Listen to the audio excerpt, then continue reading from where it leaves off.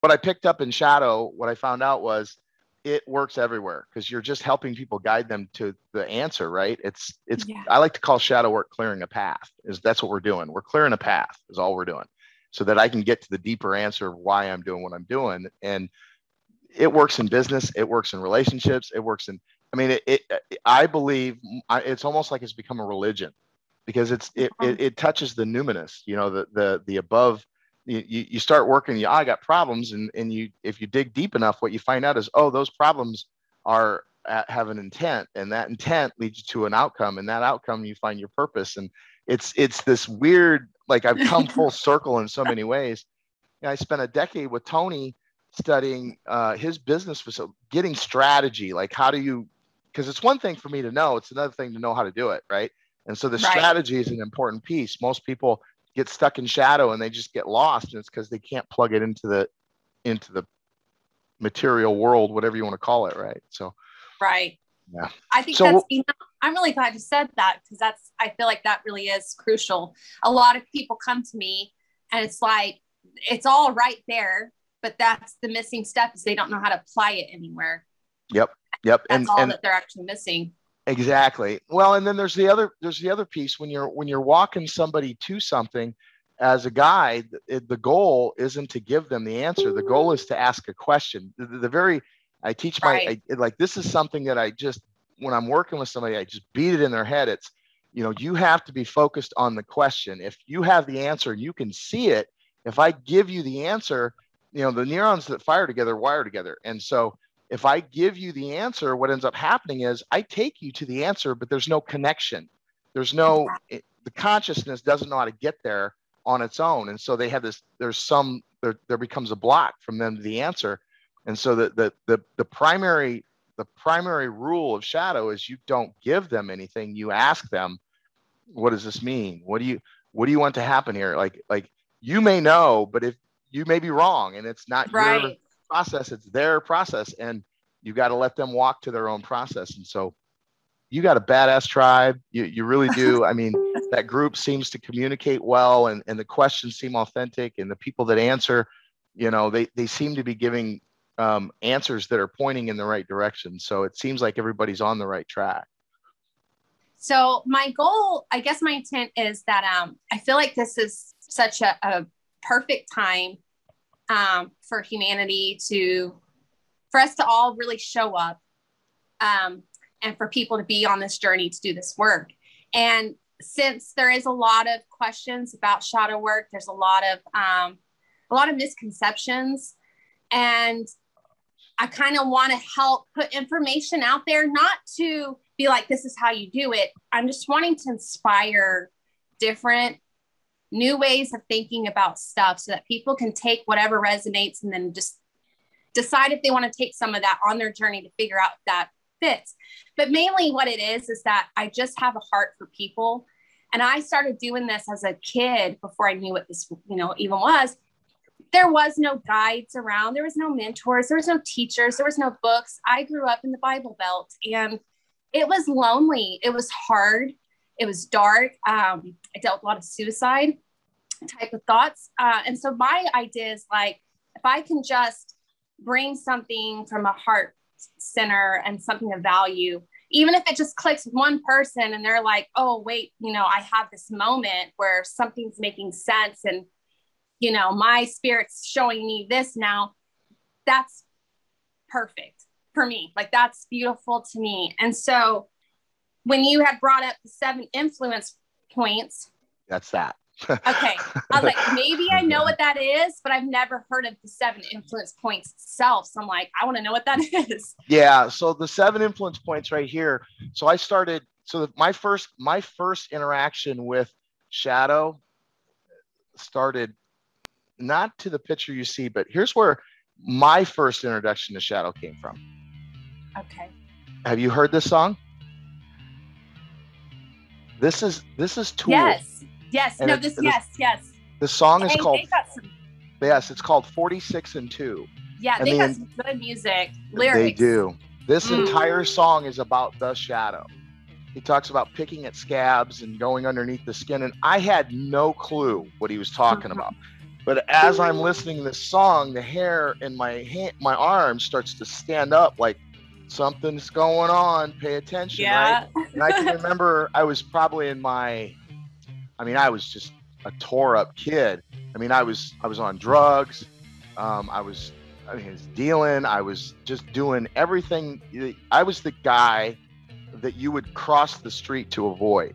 Like I was an absolute narcissist. I was completely enclosed in this. It was a basement. I mean, imagine that you're locked in a basement and it's pitch black, and there's all you can see is the crack in the door, right? And I was a 3-year-old trapped in a basement and just full of fear. But I'd been full of fear for so long that I'd forgotten that I was full of fear. And so that's was the outcome. And so people would see me, and what they would see is the behavior, the impact, what I was causing to the world. They didn't see me, because if they could have seen me, they would have just been unbelievably, probably very much treated me much different than they did. But how could they? My behavior didn't line up. Here I am, a 27-year-old man, and I'm acting like I'm a 3-year-old, but a 3-year-old that's in an adult body acts differently than a 3-year-old that's in a little bitty body, right? And so that's the way I lived my life. And this song, I knew there was something about the song. I can remember driving around in my car, listening to this song, just like, yeah, that. And I had no idea what I was even hearing. You know what I mean? So that was my first introduction to shadow, but I didn't know that I was introduced to it. I just knew that it made the hair on my arm stand up.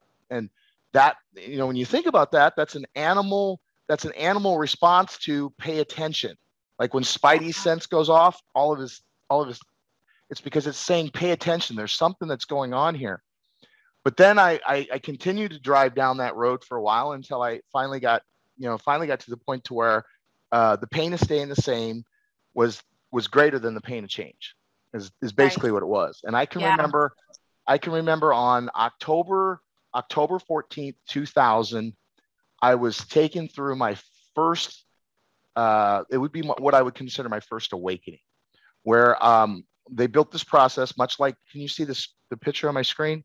Yes, I do. Okay. Yeah. So what you're seeing here is my view of the way consciousness works and the way that the shadow process works. And really, when you look at the Stanislav Grof's The Four Matrices of Birth, which is really the birthing process, which is coming into this world, right? What is the process that you go through? There's 4 stages that you go through. First, you're in a baby, you're in the womb, you're just kind of floating around, right? You don't know hot, you don't know cold, you don't know alone, you don't know hungry, you don't know full, you don't know any of that. You're just kind of floating around, and there's no sense of time, because time is man-made. It's a construct, it's a frame of reality, right? And so you don't have that frame. So it seems like it's just forever, right? Well, then the next thing happens, you start getting compressions. There's the womb, stage 2, is where everything starts to pressure, pain. The blood starts to squeeze off. So now you're hungry. You don't even know what hunger is. All you know is you're hurting and this sucks, right?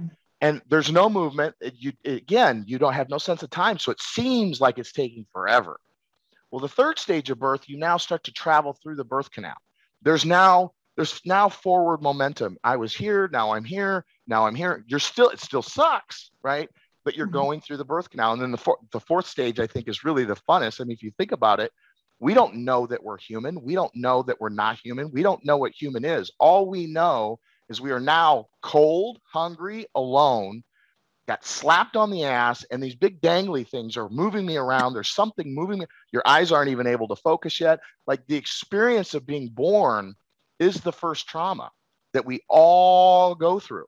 And that, what Stanislav Grof believes, is that framework set the stage for our entire life, in many ways, is unfolding in that way over and over.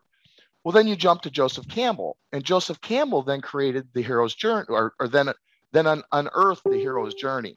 And I call it an unearthing because he didn't really build it. What he did was he kind of started looking at every story, every mythology, every framework for telling story. I mean, if you think about it, Leslie, the amazing thing, if just really focus on for a minute, every story that you've ever been told that was worth remembering, every book that's been a classic, every movie that we watch, every story that we read, that we watch on television. Like every time your friend tells you a story, there's a specific frame that we lock into called the hero's journey. We have a call to action. Everything's great, and then all of a sudden, everything sucks. Life has changed. Then we go through a process of challenges and temptations. Then we hit this abyss, this death and rebirth, and then we grow again. Boy, doesn't that look a lot like the four matrices of birth, right? So I started seeing, after I came through this weekend and woke up, October 15th was the first time I stepped up and did what was called carpet work, where I stepped out in the middle of the circle and there were two facilitators and I was surrounded by a group of people and they started asking me a series of questions. And man, I mean, it was like I went into an altered state. For a matter of fact, for the first 3 or 4 years when I was doing these workshops, I thought that somebody was sticking acid in our food.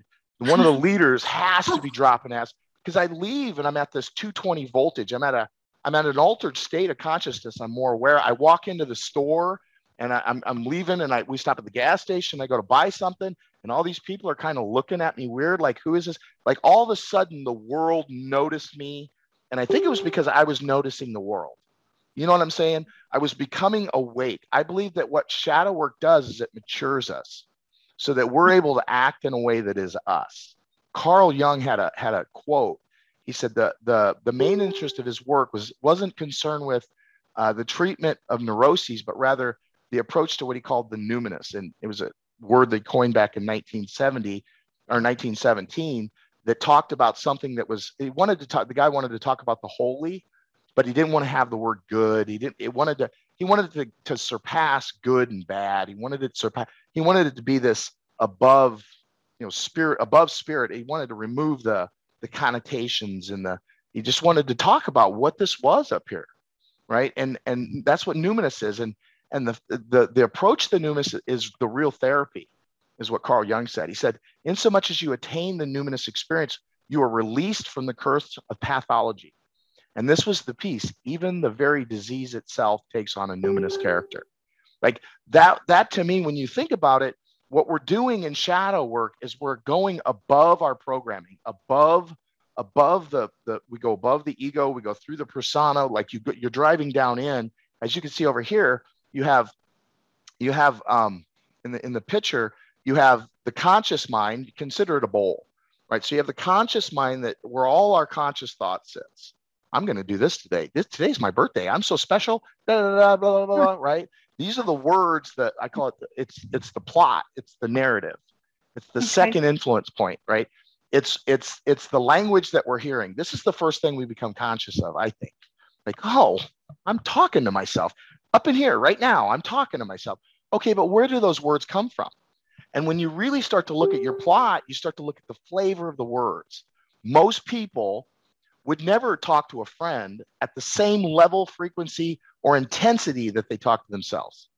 Mm-hmm. And I run it's called the mental cleanse. If you go to courses.masteringchange.com, there's an online course called the mental cleanse process. And what that is that's a 4-week journey through really starting to tune in the mind. The goal is I've got exercises that are set for all 7 points, right? But the narrative, I've done that one. I've been doing that one for 6 years. And what that's about, that process, is you kind of you start to listen. You spend 1 week listening. You spend the second week adjusting.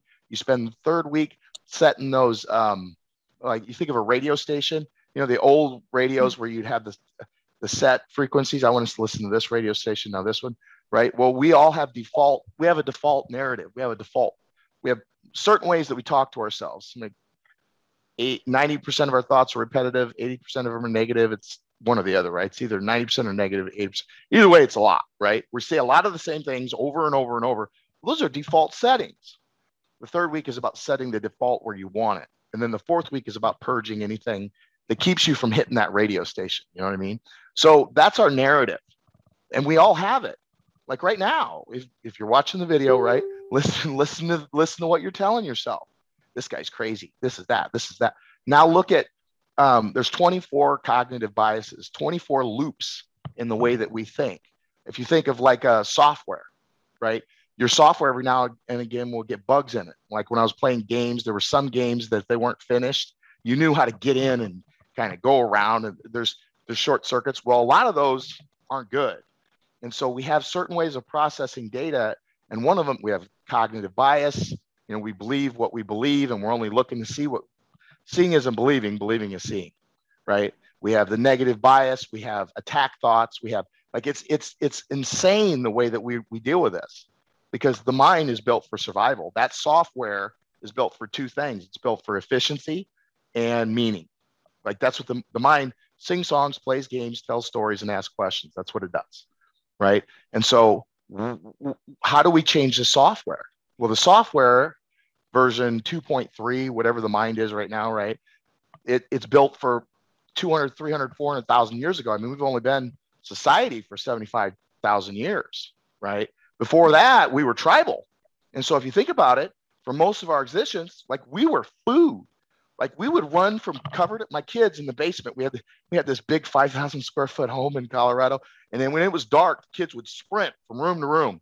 And the reason why is because they were terrified that they were going to get eaten in our own house with security and everything locked down. There's absolutely no way to get in their mind. There's something that's going to eat me. That's because for hundreds of thousands of years, if we had a good day, we had a little extra food. If we had a bad day, like it was done. That was the end of your day. Like you're done. Thanks for playing, right? That programming, because of that, our mind said, where are the problems? Where are the problems? And because it's created for efficiency, what it does is it takes a strategy, you make a belief, you do something, and if it has enough intensity, and if it has or enough repetition, it's like a zip file. It locks it down. You ever had a zip file where you had to open it up and it had a bunch of files inside of it? That's what the mind does. That what's called the default mode network. It says, you say, this is how the world is. And the mind says, okay. And it locks it down. And that's how you experience your reality. So you can make quick decisions. It's part of the reason why we're not food anymore, right? So the question becomes, when you lock something down into a default mode, how are you locking that down? Because it's going to control how you talk yourself. Because the conscious mind, the bowl at the top, then you have this crust, this interesting crust. I run a group on Monday night from 6 to 8, an online. It's a shadow group. We do shadow work online. And in shadow, as a shadow guide, what you're listening for is I train my people, mind the metaphor. Always mind the metaphor. When they give you a metaphor, man, it's really heavy. Oh, it feels like a ton of bricks. It feels, oh, interesting. It feels like, because that's the mind, the way that it shortens everything is we create a metaphor for life, and then we live out of that metaphor. Right. That's what the hero's journey is. That's what there's all these frames of reality that we operate out of. Right. Because what we many times what we do is I have this pain. I haven't seen my grandbaby. Right. And the mind doesn't want to deal with a pain, doesn't want to experience. Ego's like, I'm not dealing with it. I'm not dealing with it. She's not dealing with that. Shove it down in the basement. Right. And now it's down in shadow. It's this giant file folder that has all these beliefs and all these stories, good and bad, not just bad. That's one of the misconceptions, right? I had a client that said he'd come to me from a business, didn't even know I did shadow work. And he said something, what did he say? He said, I thought it was satanic. You kept mentioning this thing. I thought it was satanic. It's like, and because you see witches doing it, you see a lot of people, in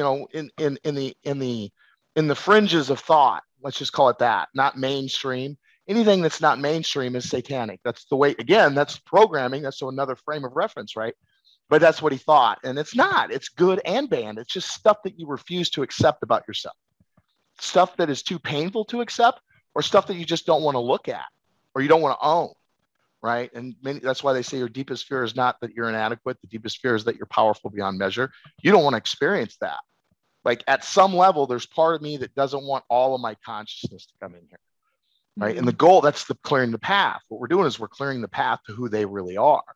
Right. So we stopped there. And once we got there, that was, and I always like to say that thread turns into a string turns into a rope's attached to a chain, lift the chain, boat leaves the harbor. Right. And so sure enough, off she went on her work, come back. And, I have 3-4 different rooms. And so I'm bouncing from room to room, and I've got guides in the rooms that are facilitating, right? Some of it we can do online on the shadow, on the online Zoom call, and those are free. And then we have an online training that is, again, imagine about people surrounding you and somebody engaging you from a loving, curious perspective that's completely committed to go wherever you need to go and is equipped, trained, and has the experience to take you down into those depths and then bring you back up with the win. That's what we do. And we create an experience, a whole weekend where they dive down, right? And those we can do a little bit more deeper work. Some people need that deeper. Some people, again, you're trying to reach the numinous. You go to the shadow and you're going to unplug that. You're going to reach down in because the shadow leads down into the numinous. That's what I found. And it wasn't because I was looking for it. It was just because I was broken. And I woke up and realized that I had a lot of work to do and started cleaning it away and somehow broke through and said, wow, like there's a whole nother area that I didn't know existed. Right. So you have that crust. And what that crust is it's the judgments, it's the presuppositions, it's the things that you don't know you're telling yourself about yourself. Right. And when you listen to the narrative, you'll hear it start to fold down. And what it does is it jumps into a story. Right? There's some story that you're telling yourself right now. There's a core story, there's backstories, there's all these stories. These stories then load up into the narrative, and that's how you experience your reality.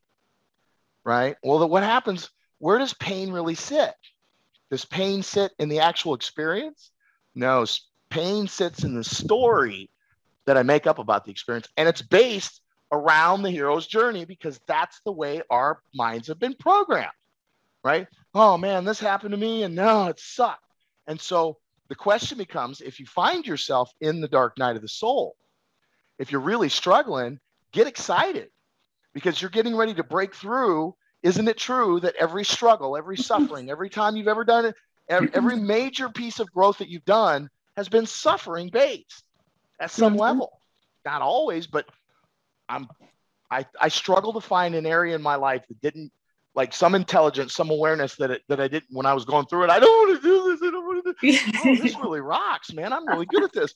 And then I don't want to do this. It's that cycle of the hero's journey over and over and over and over and over. That birthing process over and over and over and over. Right. And so after I create a story, that then gels into a belief. And these beliefs then feed up into the identity. And identity is the most powerful force in the human psychology. We will do anything to stay consistent with the rules and the beliefs that we use to define ourselves. And that's a fact. Like, look at your life now. If things are going bad, you ramp up, don't you? We start to get stressed. We start to get worried. Like, there's a certain amount of money people are used to having. Like, you notice that most people kind of sit right where they're at. It's because they create a belief on this is the way my world should be. And then they create an identity out of that. And the identity is the big I am. That's actually, I think it's the little I am, right? It's the lie. It's the first lie, right? Because we lie to ourselves first. We always lie to ourselves first. And when people are, a lot of time people are talking to you, you can hear the lie that they're telling themselves. They're trying to tell you the truth, but they're lying to themselves first, right? And that's causing the problem. And the more I become awake and know what is and what isn't, the less I lie to myself. And the less I lie to myself, the better I perform. That's just the way it is, right? Well, that belief then turns into a charge, right? I say, this is who I am. This is what I'm thinking. This is what I'm experiencing. So this is what that means. This is how I feel about that, right? And that then creates the strategies, which I have as decisions, which then dictates your actions. So these are the 7 influence points. These are the only 7 ways that you're going to influence yourself or anybody to do anything. That is beautiful. I've never actually heard it explained that way. Yeah, I love that. This is, and if you look at it, you have up in identity, you have, when you think of the different things that plug in at the identity level, your purpose and your mission sit there. Most people are searching for purpose. It's one of the 7 basic human needs. It sits up in identity. You think, Tony, I studied under Tony, studied under him. I was a senior business strategist. Like, they built a multi-million-dollar division around me, kind of thing. And he used to say 6 basic human needs. It's certainty, right? I need to have security. It's uncertainty. Well, it's connection. It's significance. Those are the core 4. People will violate their values to meet those needs. I see it done all the time. They're trying to meet a need. They don't know what they're trying to meet. And then you have the what I call the 3 spiritual. Tony says 2 spiritual. I say 3. So then you have contribution and then you have growth, right? Contribution is the beginning of maturity. And once you hit that, you realize that's when I'm not all this. That was when I became a recovered narcissist, right? It was like, oh, the rest of the world's here. I'm not the only one on this planet. Like I am, but I'm not, right? I am. Let's not go too woo-woo on this, right? but there's other interactions going on. There's other conscious people here. I'm not alone. I became conscious of that, which sounds crazy when you think about it, right?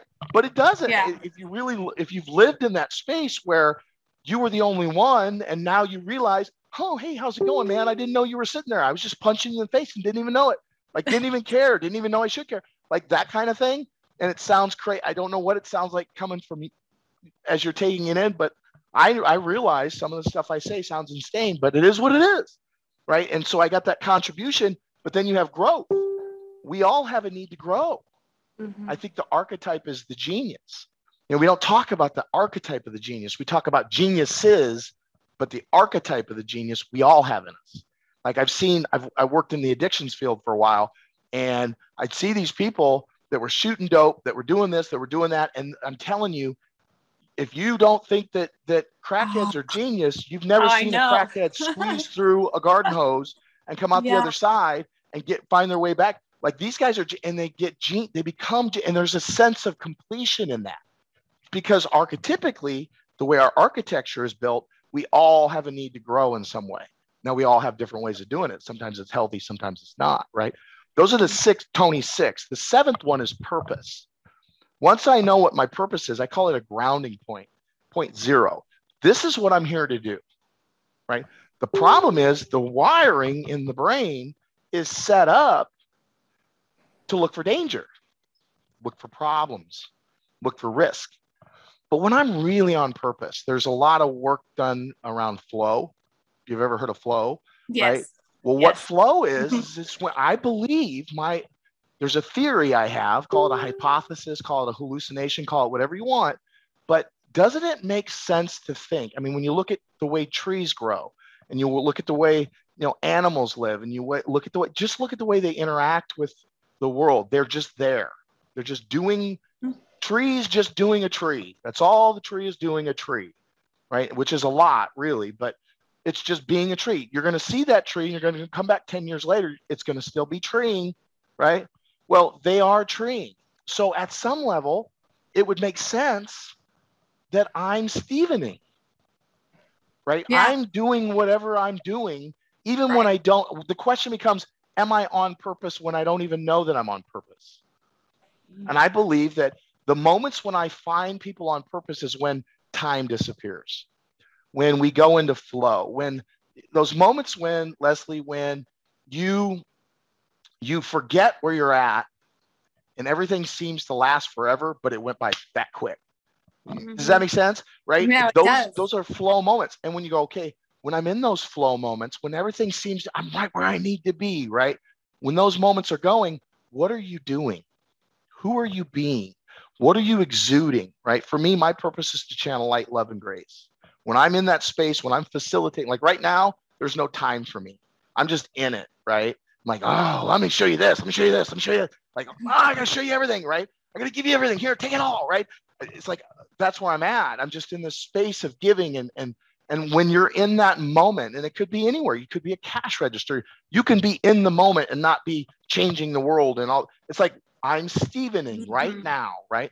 That's my purpose, right? And then your mission will come up there as well. But some core things that from a science perspective, this is where we get our DISC. If you've ever done a DISC assessment, if you know anything about spiral dynamics is the identity level. It's what level of consciousness. Very few people wind their way all the way up that thing, and that dictates the identity, the existence of who I am.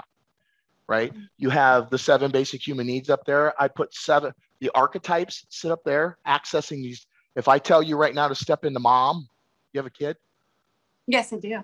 Yeah. So step into mom right now and feel the identity come on of mom. If your kid made that, there's a certain noise, right, that your kid will make. And when that kid makes that noise, isn't it true that a different role comes on? And it doesn't matter what you're doing, how important this interaction with me is. All of a sudden, I am no longer, right now, we're engaged, right? But if that curdling scream comes, I am no longer a thought. Like you're gone, right? And that's because I believe the mother is the sacred identity. It's an archetype. It sits in contribution. It's where contribution comes from. Really, if you think that's what mothers do when you're in mom, and when you're, I'm not talking when you're in Leslie mode, Leslie mom. I'm talking when you're mom. It's all about whatever it takes, Give them everything, right? That's an identity. And when you're in that identity, you're going to do whatever that identity, you're going to think, right? The thoughts are going to be driven by that identity, are they not? Right? No, so when you shift the identity, it shifts everything. Your ideas, different strategies pop in your head. Like I'll climb right through that window. Like you wouldn't even think to bust through a window. But if they were just in there screwing off, you wouldn't think I'm going to jump through the window. Like you wouldn't do that. It doesn't, the strategy doesn't line up with the identity, does it? Right? And so once this stuff locks in, these are threads. These are all threads. When you're facilitating, when you're coaching, or when you're working with yourself, you can pull on any one of these 7 threads. So it's like, well, what is shadow work? Well, shadow work is really getting down to how are you really experiencing this and what's causing you to act in a certain way, and how do you break out of that? I love this because I've learned a lot of things you talked about. I've worked with each, like the pieces of those, but I've never actually seen how it all comes together as a whole though.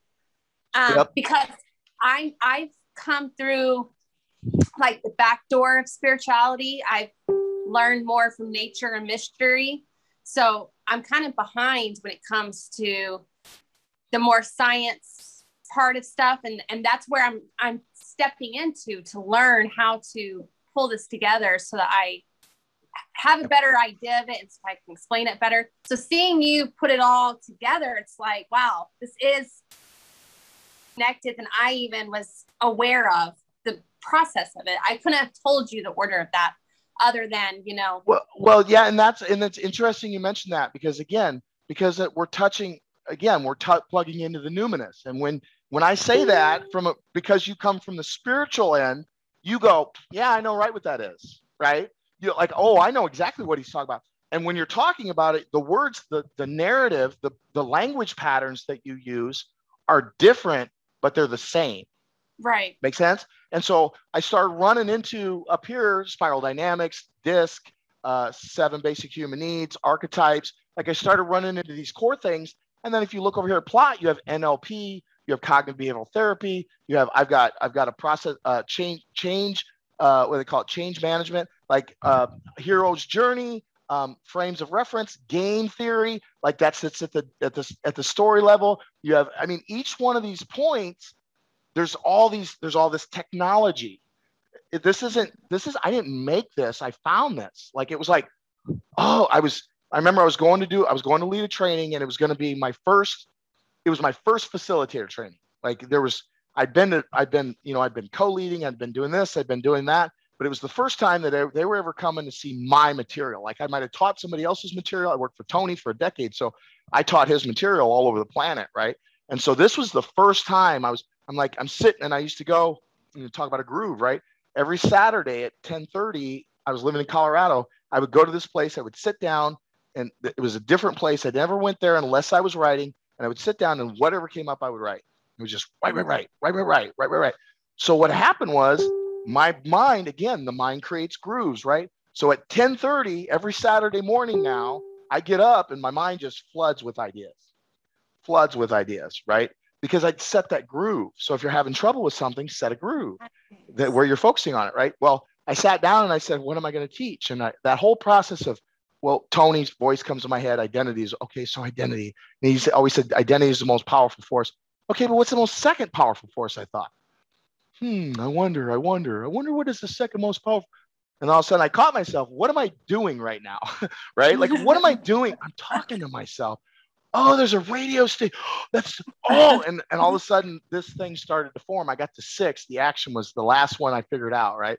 But so it's all out there. This is just the way you experience your reality. But what you did was you came from this direction, from spirituality, and now I've gone in. I'm certified in psychedelic integration, shadow work, Junging this, that. 20 years of studying this stuff, right, and training it and doing it.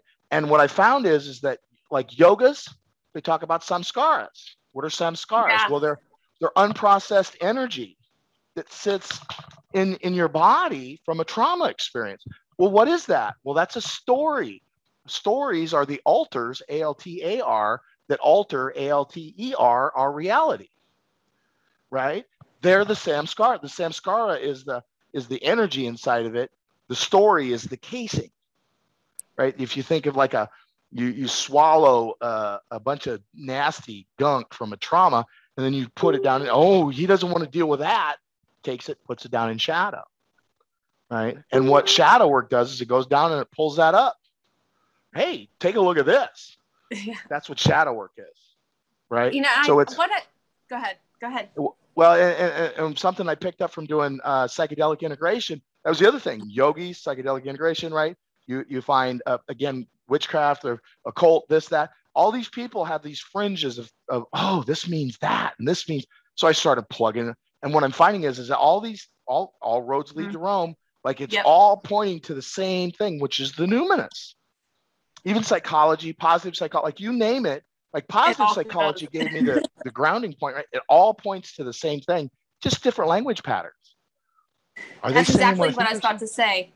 It's like what I have learned is that no matter where you are in this world, no matter your background, your culture, doesn't matter. There's like a way to get to this, the same point. And that's just what's amazing to me and why I have so much confidence in that. The reality is we really don't need anything but ourselves because we're naturally going to gravitate to whatever is going to take us there. But I like this though, because sometimes with me coming from a spiritual end, I will meet people where the spiritual stuff is just too spiritual woo-woo. And they're like, I need something way more practical. And I understand that. And so I love this because this is something that's so much more, I think, easier to process. It's a little bit more tangible.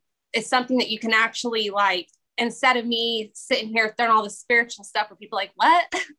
But so I love that there's so many different ways to enter this, to come into this. And so finding whatever works for you, and for me, that's even looks like hopping around, coming this way for a little while. And then I kind of go this way for a little while. And I'm but notice, Leslie, that when you think you're going this way and you think you're going that way, go all the way back to when you were little, Leslie. Notice that you were still going in the same direction that you were going.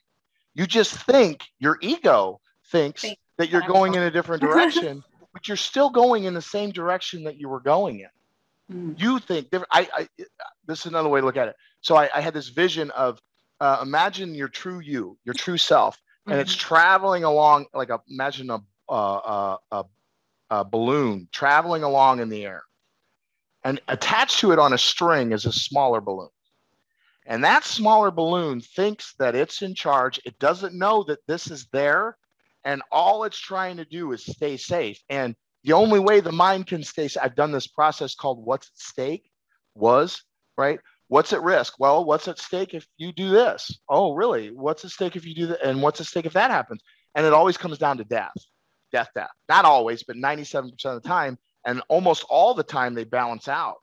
The only time something balances out in our minds is in our minds. You know what I mean? That's not the way nature works. It's much more complicated than that.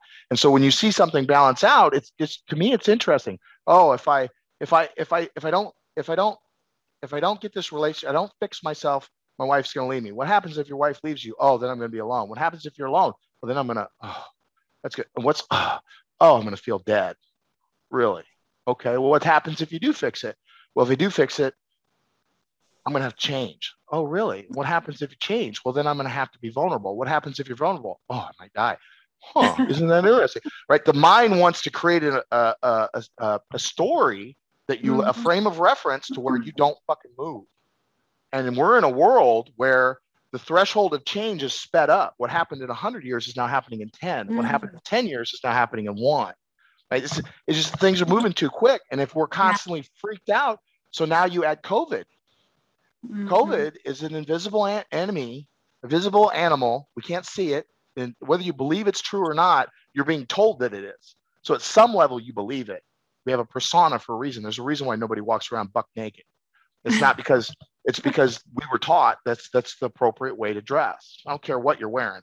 Like, I don't care. You're wearing something. If you're wearing something, your persona is active. You know what I'm saying? It's working, right? And so we all have this set way of doing things. So that's our persona. So we have our persona, we have our ego, and there's this is your true you, and you're fighting, and the true you is just trying to move, and you're like, no, no, no, right? And so what would it look like if I just stepped back in my life, found out what my purpose was, found out what my mission was, defined the direction I wanted to go, saw the path so that we could see the straight shot that we're living in. Now all of a sudden the path becomes clear, right? And learning these tactics and strategies. I teach in the mental cleanse or in the shadow work. What I'm teaching people is I'm teaching them to really look underneath the water and develop tactics and strategies that allow them to shift their perspective and their reality by just making small shifts. Like, where's the leverage? Where's the leverage? And I don't call it leverage, because if I called it that, it would sound weird, but like just ways that I can shift my thought using strategies that work for me when I'm in it. And that's the problem, is we don't do it when we're in it. We talk about wanting to do it. We talk about wanting to change, but everybody wants the fire. Nobody wants to get burned. Right.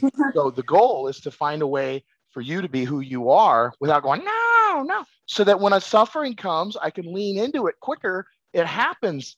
It's less intense, right? And so, shadow work isn't about just going down and digging into the pain. Oh, but that's a great place to, like, a lot of questions that we see in the group are, how do I start? Right? Well, how lost do you feel? How angry do you feel? How much? Just go over the past month or two and look at, what have you experienced? What has been your emotional home? Every one of these has a default. We all have a default. We have a default identity. We have default things that we tell ourselves. We have a core story. We have a set of beliefs. The sun's going to come up tomorrow. You don't even question it, because it's a belief, right? Well, there are people that believe that the world is flat at that same level that you believe the sun is going to come up, right? But we all have an emotional home as well. We have emotions. So just look over the past couple months, and what is the primary emotion that you were feeling, right? And then ask yourself, where did you pick that? We call it a charge. Where did you pick that charge up? And it'll lead them right down in. If they got a good guide. One of the things you talked about, doing something alone. It's a path that you have to walk alone, but it's best to walk with the crew. And the reason I say that is because when we do the carpet work, what I found is one of the primary charges that we carry is shame. And I think shame at any level is toxic. I really do. But when you get underneath the water of shame and you go, what is shame? Well, shame isn't anything more. It's I think I'm bad, but it's not just I think I'm a bad. I think you think that I'm bad. That's shame. It's like, you're telling me that. I believe that from you. That's shame.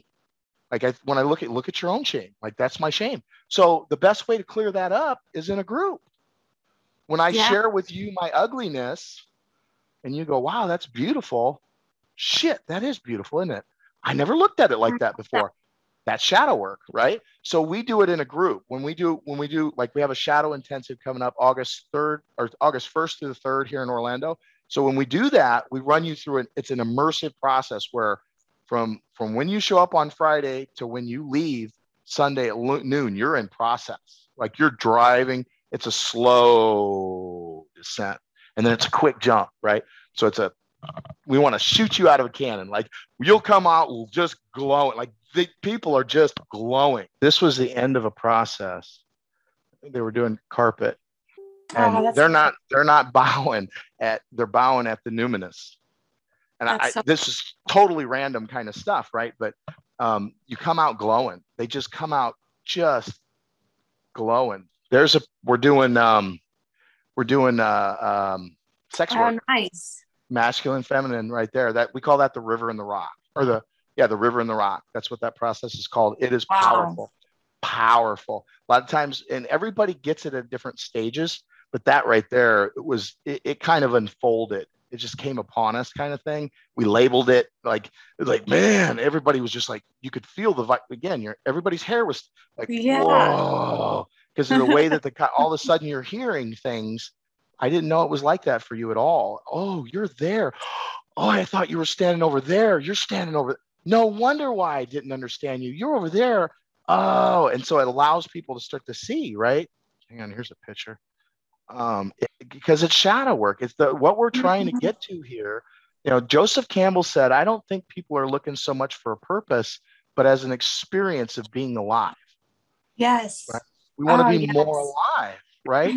And that's what that is. What you're seeing on that gentleman's face is that for the first time for him, 30, 40 years, he had not seen himself. He had saw an insulated through the filters of the default mode network, through the filters and through the beliefs who he really was. This is the first time that he's seen himself in 30, maybe 40 some years. And so that's what we're doing. And you can't, that kind of work is very difficult. I've been doing it for 20 years. Like I've been facilitating. I've done thousands of shadow facilitations. And that right there, you get there, but it's a lot harder to get there on one-on-one or over Zoom. You got to do something like that. It's got to be in a tribe. There's got to be, I believe, because it's consciousness coming in. We call it, if you're not doing work and you're there, you're just holding space. You're watching the process unfold, and while the guides and the facilitators are asking questions, and then everybody else is just there holding space. But what they're doing really is, I believe that as this person starts to take their journey into the descent into their shadow, you can't watch it because, again, the mind is wired for this process. So it's they call it narrative transportation in the movie industry, in the book industry. When you're reading a book or when you're watching a movie and you get sucked into it, like you go into a state of trance, that's called narrative transportation. We are wired, like think about it. We are wired to go into a trance in a very specific process, right? And so that process is called it. And so that's what happens. You start doing shadow work. And I believe part of it is because the closer we get down into the truth, the more we realize that we're connected. Now I'm getting woo-woo, right? Because the shadow sits here. And what we do on the shadow process is we shoot through the shadow to get to what I call the well. And that well is that part of you where life springs from. They talk about the well of life. If you go into Celtic, which I'm Irish, so if you go into Celtic mythology, every village had a well. And in that well, they would worship at some level. They would have a ritual built around, because if the well died, the village would go under, right? So we've become wired to understand that this well, and if you really think about it, it goes from the known down into the unknown. We push down into the unknown, and then come back up. But you got to go through the shadow to get there. That's why Joseph Campbell said, it's the cave you fear most that holds the treasure that you seek. You have to go through the shadow. It's the only place. I've worked with Tony Robbins for 10 years, and I saw him get up and facilitate. I mean, when I saw the shadow facilitation, and then I saw Tony do it, I'm like, okay, so he's got a piece of whatever I'm looking for. I just went and worked under him because he was doing it at a level. He does it at a level, most people can't even imagine, right? Right. The guy's a genius. And so I studied under him, and what he was doing is he was connecting he was plugging people into the truth and driving through all the bullshit to get down to it. And the more you do that, the more you realize that you and I are the same. Underneath the water. We're the same thing. We're just having different experiences of it. And so as you're going through this process, people will come out and they'll be glowing like this, and everybody else is just like, wow. Or if somebody's got that same wound, you'll see them drop right down in the wound, come right back up out of it. Like, and in this work, some synchronicity, like Carl Jung talked about synchronicity. You start doing this work, and we're doing this process where this girl was abandoned by her mom, and she's been carrying around and what do you want here? Well, I don't want her apology. I just wanted her to hear me. And of course, her mom wasn't there, right? We're not going to pull her mom in for this process. Well, we have other ways to do that. So I'm processing her. My wife comes up. She's like, so-and-so's not handling this process well. I said, well, take her outside, smudge her down, like get her grounded, get her back into reality, like bring her back into the now. She's like, no, you don't get it. She abandoned her mom, her child. And I look over and I sit there, and this chick is just like, she's just destroyed. So now, and she had already been processed. She had already shot through and already took us, we call it a bucket, right? A bucket of the process, right? And I look over and I look at her and I look at her. And so the next thing you know, I got them stand up and they're doing this clearing model where they're clearing out the energy. And you can watch them both just popping up, just exploding, just like new, you could see new judgments, new awarenesses, new possibilities. Like you could just see it in them. Their mind is just cracking open. I could not have planned that. There's no way that I could have planned that in a million years. And that is literally every time I enter into shadow work, something like that happens where serendipity, I'm in there and I'm looking around, I'm asking questions. I'm like, I don't get it. It's here somewhere. Like it's always there, right? It's like, it's here somewhere. Where is it? And the next thing you know, outside, something will happen and it'll be, that's exactly like, you can't make that up. And everybody in the room will be like, no way. Like, no way.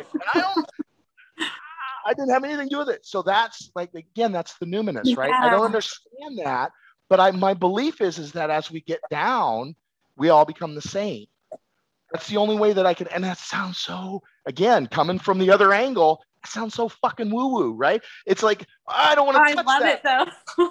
Yeah, I know you because you come from the other angle, right? Yeah. And I'm coming up, and so we're making this connection in the middle. I think, so when you look at COVID, and let's end it with this, right? Think about COVID. Well, COVID, all of a sudden we were in first stage of birth, and then what happened? Pressure. We all got locked in our houses.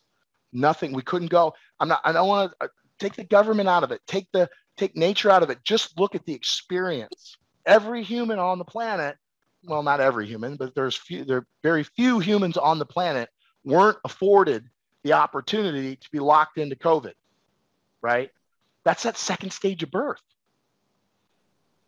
I think that's what we're seeing. We're seeing a waking up, not only individually, but I think we're seeing a wake up of society as a whole.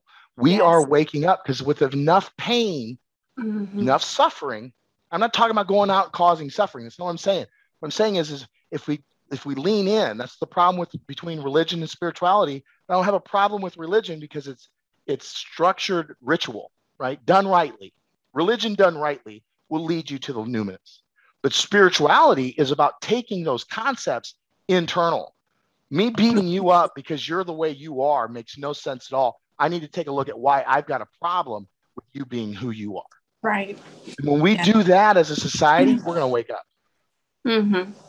Stephen, how can people find you? Like, I want to come to one of your weekends. So, like, how can people find you right now? Yeah, go to courses. If you go to masteringchange.com, it's about you mastering change because change is happening. You can guarantee, like, it's going to be different 10 years. The speed of change, where we're going to be at in 10 years, think about it. It was just a little over 10 years ago that we had Facebook, that we had, like, now here we are talking on it, and it's just part of our fabric of reality, right? Think where we're going to be 10 years from now. We're traveling that much faster. So, everything's going to be change they call it the velocity of, I think it's the velocity of change. It's going to speed up. And the expectation was that it'll change like a very second from now. It will be completely different than what it was before. That's some say futurists are suggesting. I go into how we store data and just look at technology, and everything's speeding up, right? And so mastering change is the game. Yes. If you can master the art of change, they say the illiterate of our age is not the person that can read or write. The illiterate of our age is the person that can't learn, unlearn, and then relearn again. And this shadow work and all this, it changes at the tectonic level. Like, we're up here, we think we're in charge, but it's all subtle changes till it gets to here. And I think I'm experiencing and I'm in control, but not really. Now, when you get under the water, what this does is this goes under the water and changes at the tectonic level. So everything that bubbles up, all of a sudden you get this massive, I was looking for radical, I call them Shazam effects. I want rapid change. And the only way to do that is to change that deep. The deeper you change, the bigger the transformation. Yes. So masteringchange.com. I would put that down. I heard once by someone who trained me, who helped me. She said, it's not the survival of the fittest, it's survival of the most adaptable. Oh, yeah. So I've always kept that in mind. Yeah, well, they've gone in and done research. Quantum physicists have gone in and looked at reality. What is reality? And reality itself is quantum possibility. Like, in reality, This does not exist. Like, this does not exist. Not the way I think it does. It exists in the way that I look at it. And the way I look at it is very limited. It's a very limited view of the window. But the reason for that, it's like playing a video game. If you've ever played Super Mario Brothers, right? You played Super Mario Brothers. You can't play Super Mario, not play Super. Like, we can't be friends, right? But you're playing Super Mario Brothers, and if you've played Super Mario Brothers the way most of the people that I know that have played Super Mario Brothers, and I'm an old guy, right? They know, oh, here's a secret thing here. There's this there. There's this there. Well, remember when you were learning that and you were going around and it took you forever to complete a level and you would die and die and die? It's because you didn't know what the goal was. You didn't know what your purpose was. You didn't know what your identity was. You were just kind of looking all around. The mind has to create meaning. So what it does, the animal that will be the dominant animal is the animal that can focus in on the important variables. And just those are my important variables, right? And so reality is this our concept of reality. It's like looking through a keyhole to look at an entire world. We're seeing just a keyhole. And so that keyhole is all based. So you got to be able to shift. New keyhole, new keyhole, new keyhole. If you can't do that, you'll never get where you're going. You'll be lost. Yep.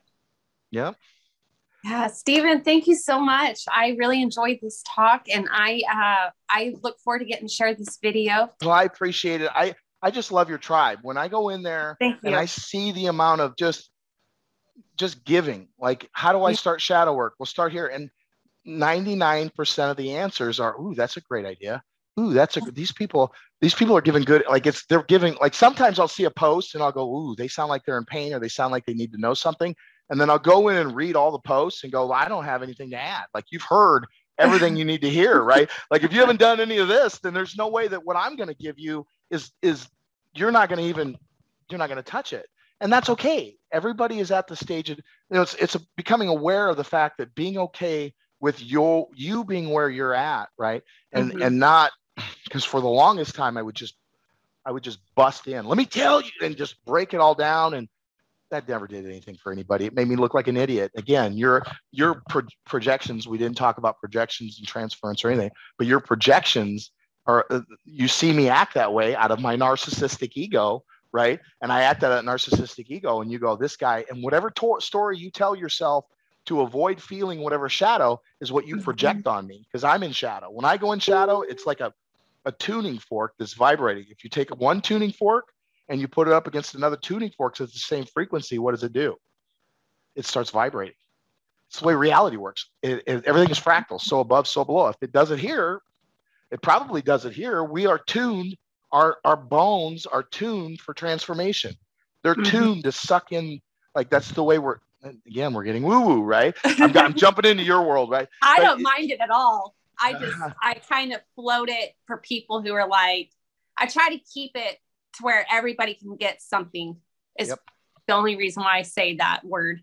I say it because I know it. I know my persona has told me what reality should be, what is good and bad, and again, it's all a fucking lie, but it's told me what that is. And because I know there's that line, I call them thresholds. You can feel when you step past this, like, oh, I'm out into this. Oh, okay, I get it. And you came at it from another angle. So your version of woo-woo and my version of woo-woo are different, but they overlap, right? They do overlap. So yeah, again, your tribe rocks. I'm really looking forward to seeing it glow and continue to grow and become this just massive, like, I picture this festival, this giant festival where there's just tents set up all over the place and people are going in and coming out glowing and going in and coming, and people just serving in that level. That's what when I think of your tribe, that's what I think. Oh, well, I think that's beautiful. I would love if one day that happened, that would be amazing. And I would love, hopefully it's happening right now. It's again, see it. Like, yeah. My mission is to create a world where everybody reaches their true potential by making the impossible possible. Like, that's every morning I get up and I get on my knees, I say a prayer, and I put this necklace around my neck. And there's a certain prayer I say to lock me into, most people don't prime. They just get up, grab their phone, go, and they go. Right. I call it an outboard brain, right? This is your brain. Like, I don't remember 90% of the numbers I've gotten since I got this Right. thing I don't remember, right? I can look up their name or I can even say their name, but I don't, this is your outboard brain, right? And we get up in the morning, we go, let me see, what problems do I have to deal with today, right? And they are just, and they're there. And then all Yeah. this, what happens? Problem-based thinking, then like the framework, right? So I get Has up in the been made morning. for the day. Mm-hmm. Yeah. So I get up in the morning, I say a prayer, and then I say my mission. And then I get up and I put this necklace around my neck and I lock in that identity. I have a sacred identity. I have multiple identities. You have multiple eyes in you, right? I lock in the main identity I want to come from. That's my grounding point, right? Mm-hmm. Now that I've got that grounding point, I know I can check myself. Or if like I'm standing in a room talking to people, working with people, I could be in a room full of 1,000 people and I'll be processing somebody and I'll go, oh, this is heavy. And I'll feel fear come on me and I'll just go up and I'll grab my necklace. It's an anchor point, right? And I'll get grounded, right? And so I've been living that. What I didn't know, even when I was a little kid, I used to go out and take long walks and talk to God. I just, there were things that I've been doing in my life. I was thieving and not knowing it. And Mm-hmm. you having that vision saying one day, no, you're doing It's Leslie happening. now. Like you're doing it. There's like thousands of people that are in this group and they're not just in the group. They're in the group getting value, coming back, talking about the value that they get, asking gut wrenching questions. That's doing it. It's just doing it with a different frequency and a different pipe, right? And Yes. it'll continue to grow. Just keep building up. That's true. Thank you for saying that. Because yeah, sometimes I think I do need to, I shouldn't say think, I feel it would be more helpful if I took time to acknowledge just how big social media can be, what we can use it for. And sometimes I don't because it's social media. And then later I'm like, whoa, no, this is a big platform. Let's give something of value, which is why I did the summit. Cause I'm like, this is a perfect opportunity to give something away from the heart that could be helpful.